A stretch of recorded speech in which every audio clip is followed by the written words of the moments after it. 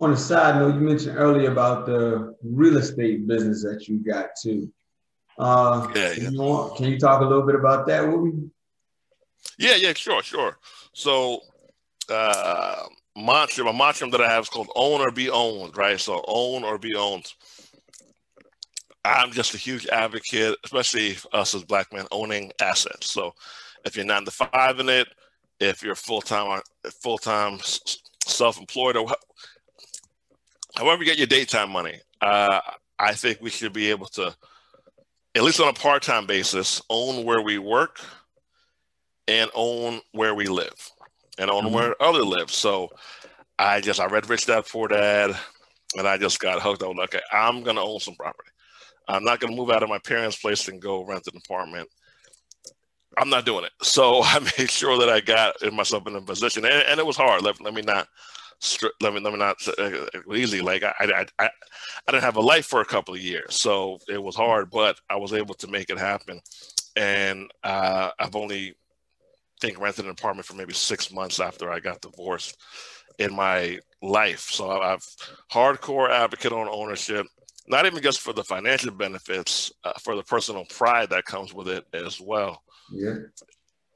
Um, it's huge. It's huge. The equity is important. The pay down the mortgage, if you have one, it's important. But the personal pride and fulfillment that it gives you, it's a big deal. I'm almost part of an investment group, and we got a few properties over the past 3 years now. 3 years now in Detroit, and a lot of those have even doubled and tripled in value. We were to get in some of those for like $12,000, Mhm. $15,000, and a lot of those are worth 40, 45, 60 now. I might only own 2% of some, 5% of some, 7% of some, but I'll take that.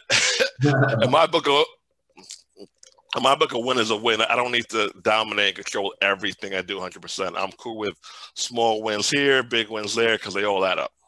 Yes, sir. So the investment group, that's just you and some friends, or you guys started a business and started the investment group? Well, they were strangers that became friends. And that's actually an important part because a lot of times we might try to build with who we know, who we grew up with, but our best partners might be somebody who we meet, like how we met. We met at a Earn Your Leisure event, watching Yeah. basketball, eating popcorn, and drinking beer, and here we are.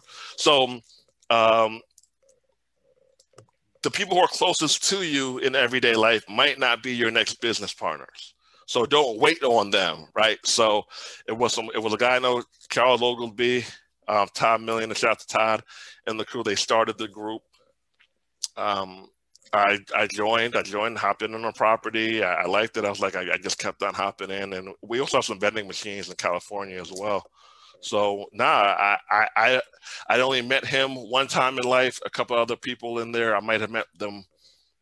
Well, I met one or two of the other people. Erica Williams, my homegirl, she's in there. I know her, but most of them are strangers. Yeah, Most of the people are strangers. Yeah. man. And when you said that, like that makes a lot of sense because sometimes we look for our friends to try to come in on our vision, and Yeah. your vision may not be the person that's next to you vision. And sometimes Hmm. you do have to go out of your comfort zone or go out of your element and find someone with the same or similar vision to link up to achieve the goal that you really want to have. Yeah. Yeah. Friends.